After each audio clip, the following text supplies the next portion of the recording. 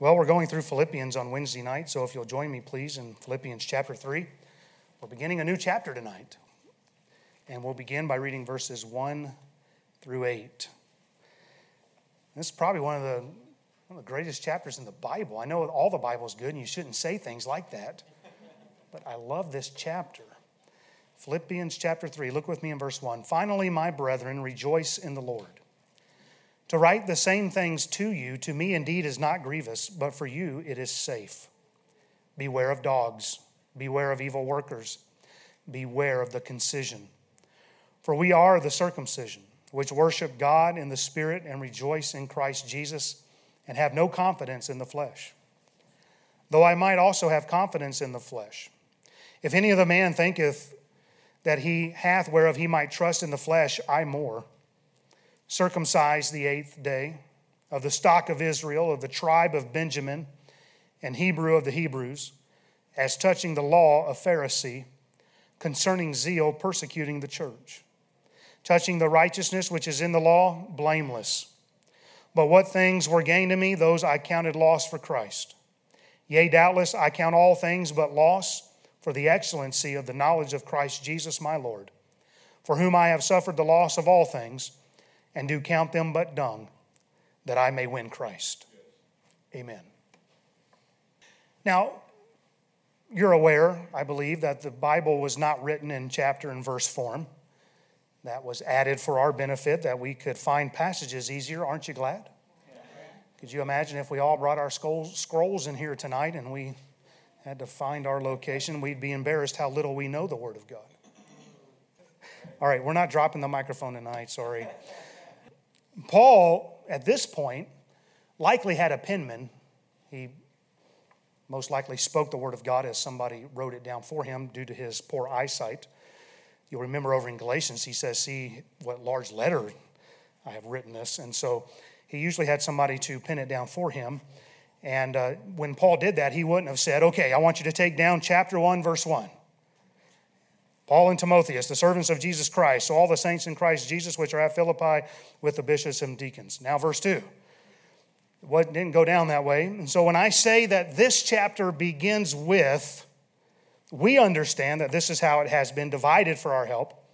But it wasn't how Paul would have seen it, and those in those days wouldn't have seen it in its completed form that way. This chapter begins with, finally, my brethren. It would seem a natural place to end this letter, for we just saw at the end of chapter 2 that Paul was going to send Timothy and Epaphroditus to them. He was going to send Epaphroditus first, probably carrying the letter, and then send Timothy, once Paul knew what was to become of him, what was going to happen with his case. And so, as Paul would do on occasion, he would write, finally, but then go on to write even more. Right? And so he does that here. And in fact, he'll go on to give us what amounts to 42.3 more percent. All right. This is the kind of study you get here at Liberty. Amen. You don't get this anywhere else. You're not getting this down in Mexico. Amen. Okay, maybe you are. And so after saying finally, 42.3% more is written. He'll say finally again in Philippians 4:8, and then go on to write another 15 verses. You say, what's your point? The point is, don't get mad at long-winded preachers. Amen.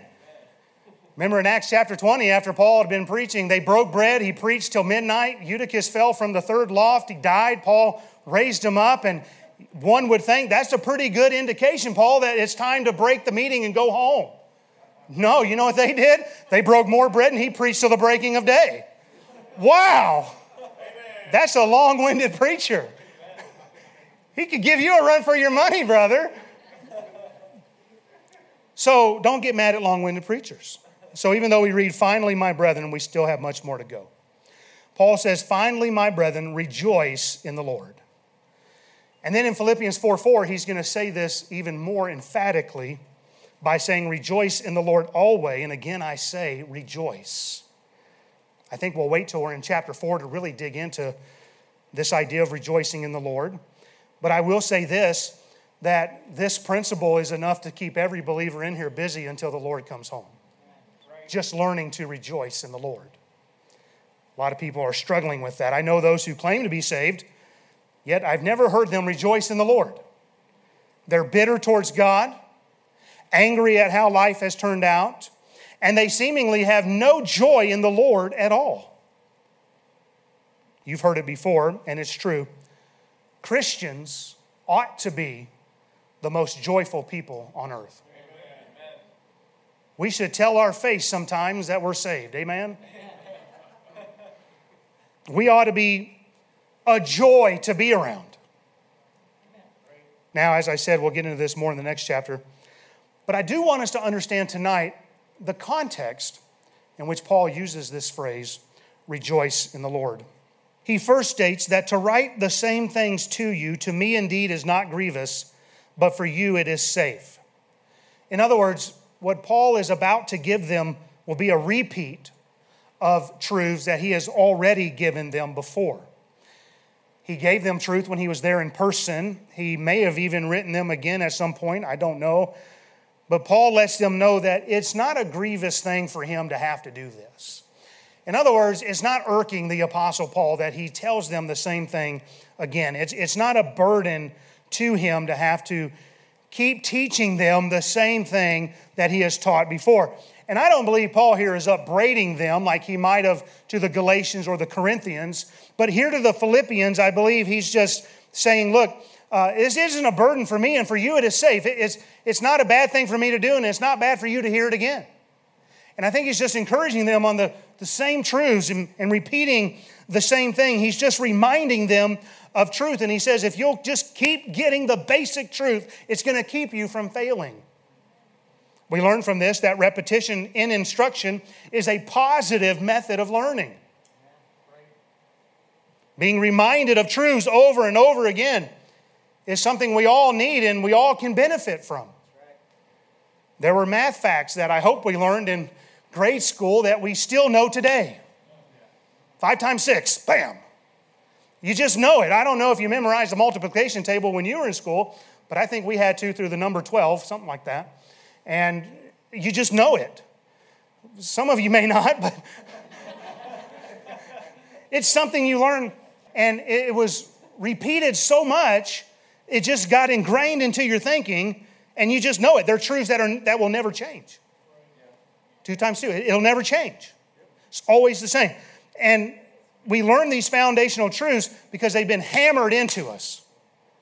And every time I remember advancing to another level of math, you had to kind of go back and recover what you learned the year before because it was foundational to what you were going to build upon for that year. And finally, when I got to calculus, I said, this is enough, and I dropped it. Amen. Well, no students are in here, I don't think. We know our ABCs and our 1, 2, 3s. Because back there in kindergarten, somebody just kept telling us over and over again. I was told repeatedly as a child to say, yes, sir, no, sir. Yes, ma'am, no, ma'am. I don't have to tell you what happened when I didn't. But let's just say that the repetition was beaten into me, amen. And it's just what you say. I say now even to poor little Breck here, yes, sir. How many of you were told over and over again as a child, don't interrupt? Wait your turn. Don't interrupt. I remember being told many times, do not ask me if you can spend the night with somebody in front of that person. I had to learn that one the hard way. We all learn foundational truths through repetition. Likewise, we have learned certain biblical truths, certain Bible doctrines through repetition. Someone has said that repetition is theological mucilage. For those of us who grew up in church, we learned Jesus died for our sins at a very young age before we even really understood the depth of that truth. I could ask you tonight, what is the gospel? And many of you would say it's the death, burial, and resurrection of Christ. We know it to rattle off because we've been taught it. It's been hammered into us. I could ask those who have been in a church like this for any length of time, how are we saved? And you would state through faith in Christ alone, not of works, lest any man should boast. You've heard it over and over again. Of course, the danger is that you only end up with a head knowledge and not a heart knowledge. And that's why dealing with children in our stripe of churches can be difficult, because they just know what to say. Of course, nobody can see the heart. But it all does begin in the head before it moves to the heart. So I think that's okay. I think it's okay to have a little 5-year-old recite certain things. One day it's going to hit their heart, I believe. My parents tried to get some truths about life into my thick skull growing up when I lived at home, and I could recite them to you. But it wasn't until at the age of 17, I moved out, I joined the service, and the light bulb came on. And all of a sudden, Mom and Dad's teaching through the years that they tried to get me to understand, and finally made sense. I still had a long way to go, but it was beginning to sink in. I even wrote my dad a letter, I think, after day 1, when I saw these poor saps crying at Air Force basic training. We won't go there. Spiritually, we know many of our doctrinal truths through repetition. That's a good thing. We should never grow tired of hearing them. Amen. One of my favorite hymn writers is Philip P. Bliss. And he wrote a hymn entitled Wonderful Words of Life. And in the first verse we read, "Sing them over again to me. Wonderful words of life. Let me more of their beauty see. Wonderful words of life. Words of life and beauty, teach me faith and duty."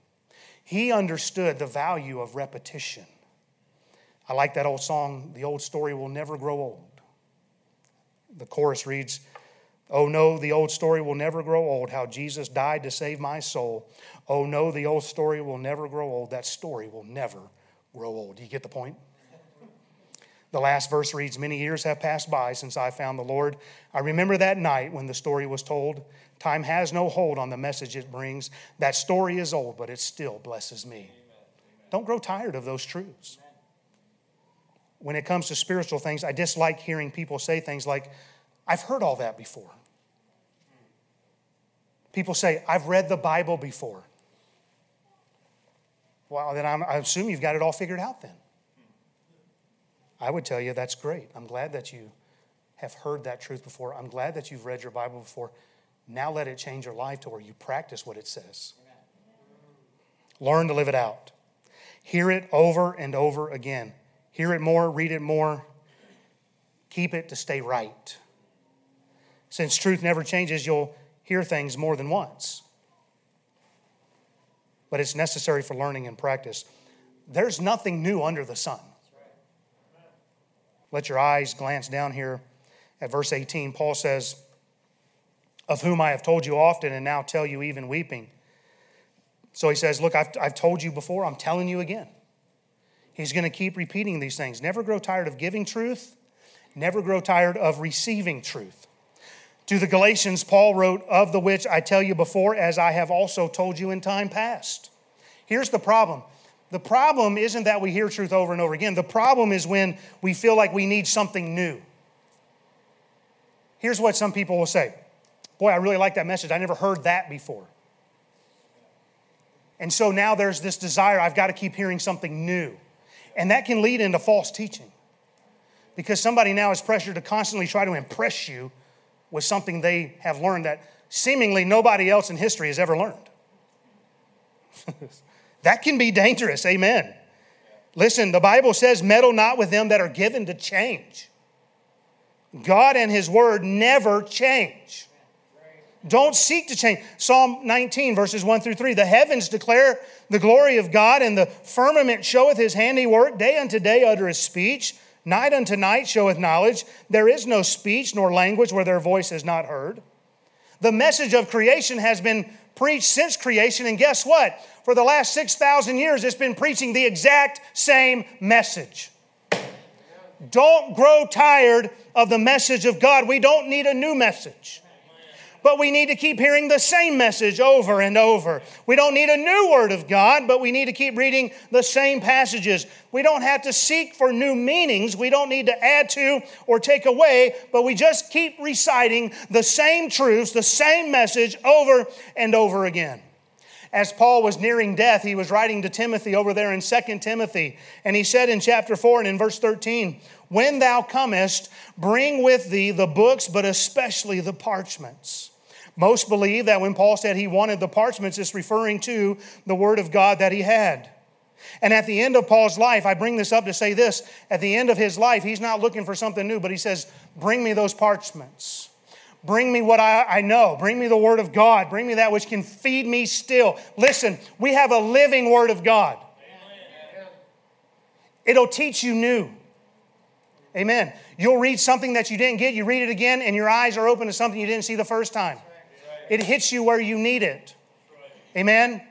Not new in that you've got this revelation nobody else had, but for you, you read that and go, that's exactly what I needed. Why didn't I get that the first time? I don't know, but God knew you needed it then. It's the living Word of God. It helps you as you go. You got to stay in it. You got to be faithful.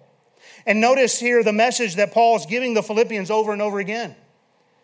And if it was for them, you can bet it's for us today as well. Look at verse 2. Beware of dogs. Beware of evil workers. Beware of the concision. 3 times we're told to beware. We're to be on guard. We're to be on the lookout. We're to take heed to not allow these to come into our midst. Beware of dogs, evil workers, and the concision. When you read of dogs in the Bible, don't think of your little house pet. This isn't talking about domesticated dogs, but these are akin to what we used to call junkyard dogs. Bite your face off. Amen. Boy, that went over good, didn't it? Dogs that are ready to bite and tear and devour you. We're talking about feral dogs. Spiritually, dogs in the Bible are sometimes likened to the enemies of God. In Psalm 22, it's speaking of Jesus' crucifixion, and the Bible says, for dogs have compassed me. The assembly of the wicked have enclosed me. They pierced my hands and my feet. They're likened to dogs. Isaiah 56, 10 and 11, his watchmen are blind. They are all ignorant. They are all dumb dogs. They cannot bark, sleeping, lying down, loving to slumber. Yea, they are greedy dogs, which can never have enough. And they are shepherds that cannot understand. They all look to their own way, everyone for his gain from his quarter. Jesus said in Matthew 7, 6, give not that which is holy unto the dogs. The dogs here in our text are those who are against faith in Christ. They bark and they bite at the true professors of the gospel because they don't like the simple message of salvation through Christ alone. They're called here evil workers. The dogs are those who add to the finished works of Christ. This is the emphasis, so get this. You say, I know all this. You're going to hear it again. They're adding to salvation in Christ alone. These are those who say you need to keep some portion of the ceremonial law in order to be truly saved. The dogs are adding works to salvation. In context here, these dogs would have been the Judaizers of that day who held that you needed to be circumcised in order to be right with God and obtain a full salvation. It says, beware of the concision. It speaks of those who cut. This physically meant cutting through circumcision. Matthew Henry wrote, quote, they contended for an abolished rite, a mere insignificant cutting of the flesh, end quote. An abolished thing that they're fighting to, something that's not necessary for salvation, and they're fighting for it, telling you you're wrong if you don't adopt it. Amen.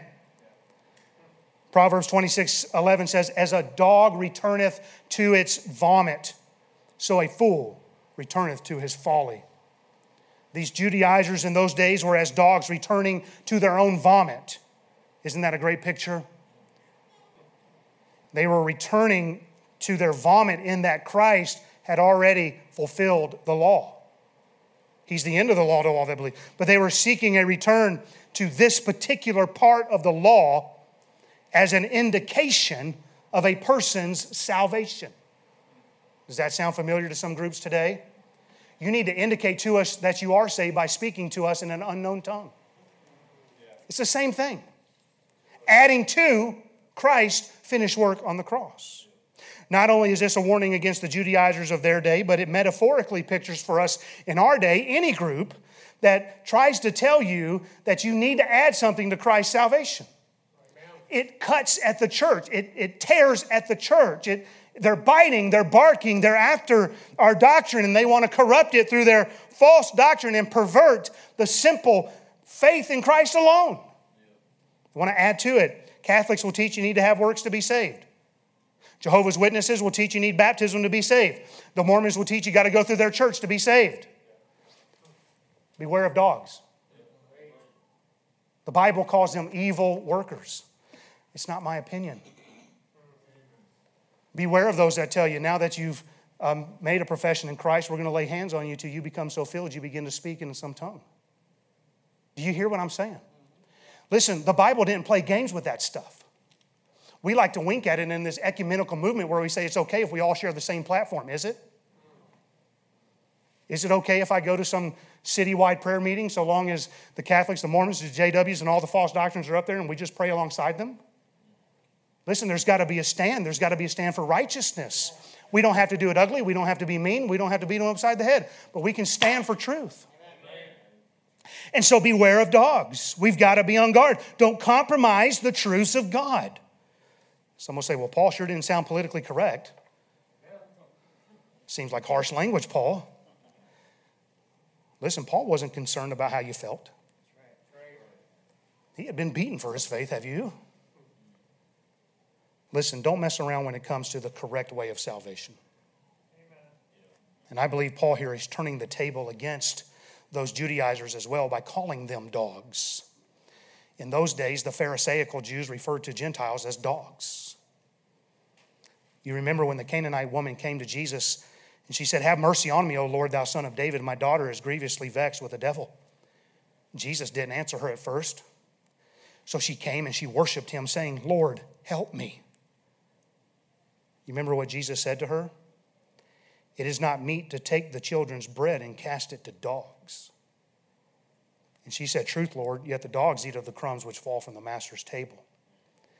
And Jesus then said unto her, "O woman, great is thy faith. Be it unto thee even as thou wilt." And her daughter was made whole from that very hour. And now I believe what Paul's doing here is he's flipping that back around and saying, you know who the real dogs are? It is those who reject the simple salvation in Christ alone. He takes it a step further in verse 3 by saying, we are the circumcision which worship God in the Spirit and rejoice in Christ Jesus and have no confidence in the flesh. We are the true believers in Christ alone, referred to here as the circumcision. What does this mean? It means that we have been spiritually circumcised. Those in Christ are now God's covenant people through the new covenant, which has been established through Jesus Christ and his blood. Circumcision was the Old Testament sign that a people had trusted that the promised seed would come, that there was a Messiah who would come one day to save. It was an outward sign of an inward faith. That's what it was supposed to picture. And God was always concerned about the spiritual circumcision. This is an Old Testament principle. It's not just a New Testament. Listen to what God said, the Bible says in Deuteronomy 10:16. "Circumcise therefore the foreskin of your heart, and be no more stiff-necked." Deuteronomy 30 and verse 6. "And the Lord thy God will circumcise thine heart, and the heart of thy seed, to love the Lord thy God with all thine heart, with all thy soul, that thou mayest live." Jeremiah 4:4. "Circumcise yourselves to the Lord. Take away the foreskins of your heart, ye men of Judah and inhabitants of Jerusalem, lest my fury come forth like fire and burn, that none can quench it because of the evil of your doings." And then finally, this last reference I'll give you, Jeremiah 9:26. "Egypt and Judah and Edom and the children of Ammon and Moab and all that are in the utmost corners that dwell in the wilderness, for all these nations are uncircumcised, and all the house of Israel are uncircumcised in the heart." They had the outward sign. Are you catching this? They came to church on Wednesday night. They came to prayer meeting. Something was wrong. Their hearts were not right. God wants your heart.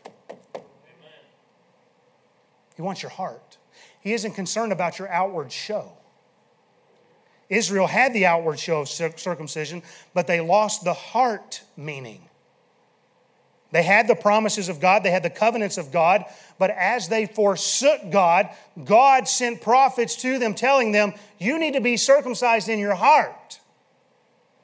Romans 4:11 through 13, speaking of Abraham, "And he received the sign of circumcision a seal of the righteousness of the faith which he had, yet being uncircumcised, that he might be the father of all them that believe, though they be not circumcised, that righteousness might be imputed unto them also, and the father of circumcision to them who are not of the circumcision only, but who also walk in the steps of that faith of our father Abraham, which he had, being yet uncircumcised. For the promise that he should be the heir of the world was not to Abraham or to his seed through the law, but through the righteousness of faith. Now, what is that saying? In other words, this: circumcision isn't what made Abraham righteous. Going through the motion didn't make him righteous. But Abraham's righteousness was imputed to him by God through faith in the promised seed of Christ to come, pictured through the circumcision. Romans 2, verses 25 through 29. For circumcision verily profiteth, listen, how does it profit? If thou keep the law. Well, none of us have done that successfully. But if thou be a breaker of the law, that'd be all of us in here tonight, thy circumcision is made uncircumcision. Therefore, if the uncircumcision keep the righteousness of the law, shall not his uncircumcision be counted for circumcision? And shall not uncircumcision, which is by nature, if it fulfill the law, judge thee, who by the letter in circumcision does transgress the law? Listen, for he is not a Jew, which is one outwardly, neither is that circumcision, which is outward in the flesh, but he is a Jew, which is one inwardly, and circumcision is that of the heart, in the spirit, not the letter of the law, whose praise is not of men, but of God.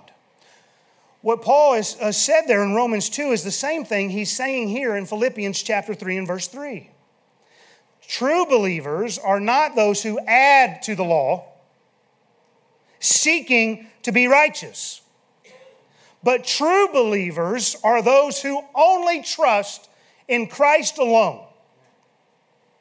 Colossians chapter 2, verses 10 and 11. And ye are complete in him. That's awesome right there. You're complete in Christ. That's enough.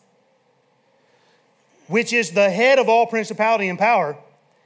Listen, in whom also ye are circumcised with the circumcision made without hands, in putting off the body of the sins of the flesh by the circumcision of Christ. How about that? And so Paul says in Philippians 3:3, for we are the circumcision. Now, what defines those who have been circumcised in heart? It is those which worship God in spirit, rejoice in Christ Jesus, and have no confidence in the flesh. And again, it's all about the spiritual, not the outward. Speaking to wives, Peter says in 1 Peter 3 and 4, whose adorning, let it not be that outward adorning of plaiting the hair and of wearing of gold or of putting on of apparel, but let it be the hidden man of the heart, in that which is not corruptible, even the ornament of a meek and quiet spirit, which is in the sight of God of great price. It's not about the outward. You can go through all the right motions tonight, but are you circumcised in heart? So the question is, how's your heart tonight? How's your heart? How do you worship God? Where does your confidence lie? Has your heart been circumcised? Do you worship God in spirit? And is your confidence in Christ? Are you all about the outward show? While deep down you know things are not right between you and God. Jesus said to the woman at the well in John 4:23 and 24, but the hour cometh and now is when the true worshipers shall worship the Father in spirit and in truth. For the Father seeketh such to worship him. God is a spirit, and they that worship him must worship him in spirit and in truth. So are you a true worshiper of God? Now, back to what I opened with. And that is the context here of rejoice in the Lord. After telling us to be aware of those who add to Christ's finished work, Paul says again in verse 3, rejoice in Christ Jesus. But I want you to notice the last phrase here. What does it say? And have no confidence in the flesh. In verse 1, rejoice means to be cheerful. It means to be calmly happy. you're at rest. There's joy. Verse 3, the word rejoice means to boast in, to glory in. Be calmly happy in the Lord and boast in the Lord Jesus Christ. Why? Because we have no confidence in the flesh. This is so good, amen. This is where we should be taking laps. We have no confidence in the flesh. You know why I can rejoice tonight? Not because of what I've done, but because of what He has done. Man, this is good stuff. True believers are those who rejoice in the Lord's salvation alone. We don't add to it. We don't take away from it. We're not carried about by every wind of doctrine. Because our faith is in Christ's finished work upon the cross, in His shedding His blood for the remission of our sins, we can joyfully, calmly rejoice in the Lord, and we can boast in what Christ has done for us. You see, I'm joyfully calm tonight in this area of salvation because it isn't up to me in my fleshly efforts. Hallelujah. I boast in Christ's salvation because I understand I could never save myself. I boast in that. And God has used the foolish things to confound the wisdom of the wise. It doesn't make sense by the foolishness of preaching to save them which believe. You're telling me all I got to do is put my faith and trust in Jesus Christ alone for salvation and I can be saved? That doesn't make sense. What do I have to do? I know in Christ I'm fully saved because He did it all. When He cried, "It is finished" on the cross, He meant it. You don't have to add to it. The veil in the temple was written twain from top to bottom, signifying that the law had been fulfilled. You don't have to keep the ceremonial law. Amen. We don't have to bring sheep in here and sacrifice them. Aren't you glad? I cannot save myself by law or works of the flesh. And I can rejoice in this truth because I know I could never be good enough to save myself. But now I can rest in Christ and rejoice in Christ who died to save me, knowing who I was and who I still am. What a blessing to know the Lord. What a joy to be in Christ. Where are you at tonight? Are you saved? Do you have this kind of joy? Are you just calmly rejoicing and resting in the fact that Jesus paid it all? Can you boast in the fact that He saved you because He's good?